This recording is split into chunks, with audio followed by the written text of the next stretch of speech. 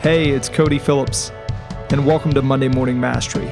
This is my short form podcast where I'll walk you through the insights, strategies, and tactics that I've witnessed turn average into extraordinary. I hope you find great value in today's episode.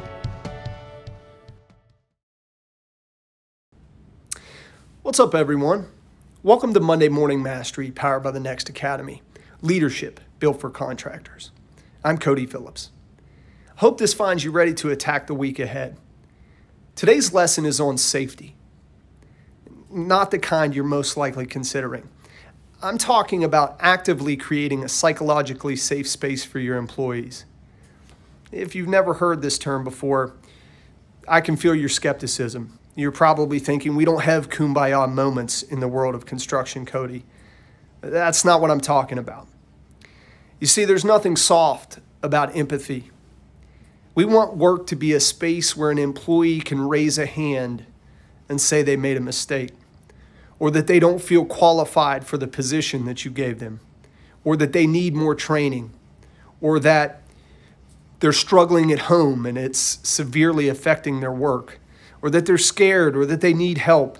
An openness to be able to say those things knowing that their boss or colleagues would be there to support them. As Simon Sinek details, without the creation of an environment where an employee feels safe to be able to discuss all things, what we end up with is a group of individuals that come to work hiding, lying, and faking. Hiding mistakes, not being honest about their work competencies, never admitting fault for fear of making it appear vulnerable. They fear being viewed as the weak link if they show that vulnerability. They fear being catapulted to the short list at the next round of layoffs. How do you create a contracting company that will not only sustain but grow and thrive over the long term with a workforce that can't trust you or the working environment that you've created? A group of employees hiding things that go wrong, not admitting weaknesses, and never asking for help, that just doesn't last. So I encourage you to consider the environment that you've created, to be candid with yourself regarding your willingness to hear those vulnerabilities from employees. Remember, no matter your title, leadership is not about authority.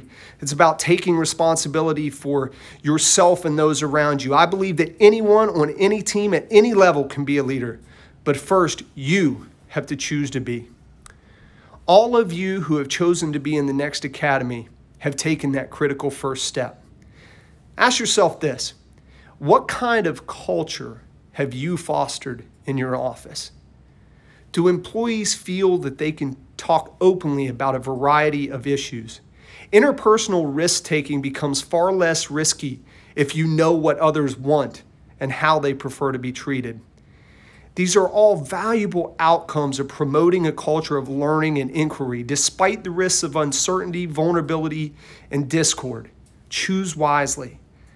I look forward to seeing you in class. Until then, attack the week ahead, own your life, and be next. I hope you received great value in today's episode. If you'd like to go deeper, head over to nextleadershipacademy.org. A year-long leadership experience like no other, built to instill confidence and prepare construction leaders for what's happening now and what comes next. I wish you an amazing day.